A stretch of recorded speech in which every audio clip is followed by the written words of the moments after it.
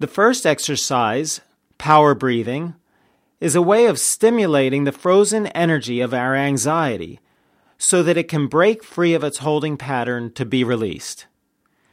It's actually based on a remarkable technique I work with called transpersonal breathwork that opens up the mind to other dimensions of its infinite potential.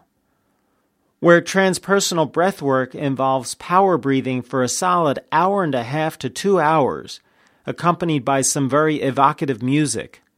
For this exercise, we only need 20 to 30 breaths, roughly, to begin unfreezing the blocked energy.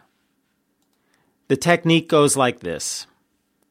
When you are feeling anxious, simply start breathing very quickly and very deeply for 20 to 30 breaths, or perhaps a little more if needed, until you feel the anxiety coming up and out of you like a strong release of emotion.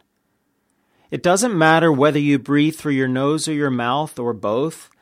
Just take in a lot of air and blow it out very quickly and very deeply. As the emotions start to come up for release, you may well feel like crying or making some other sounds. Let this happen. It is simply the discharge of the energy you have been containing and will bring great relief. You don't want to hold this in. That's what the exercise is designed to get out.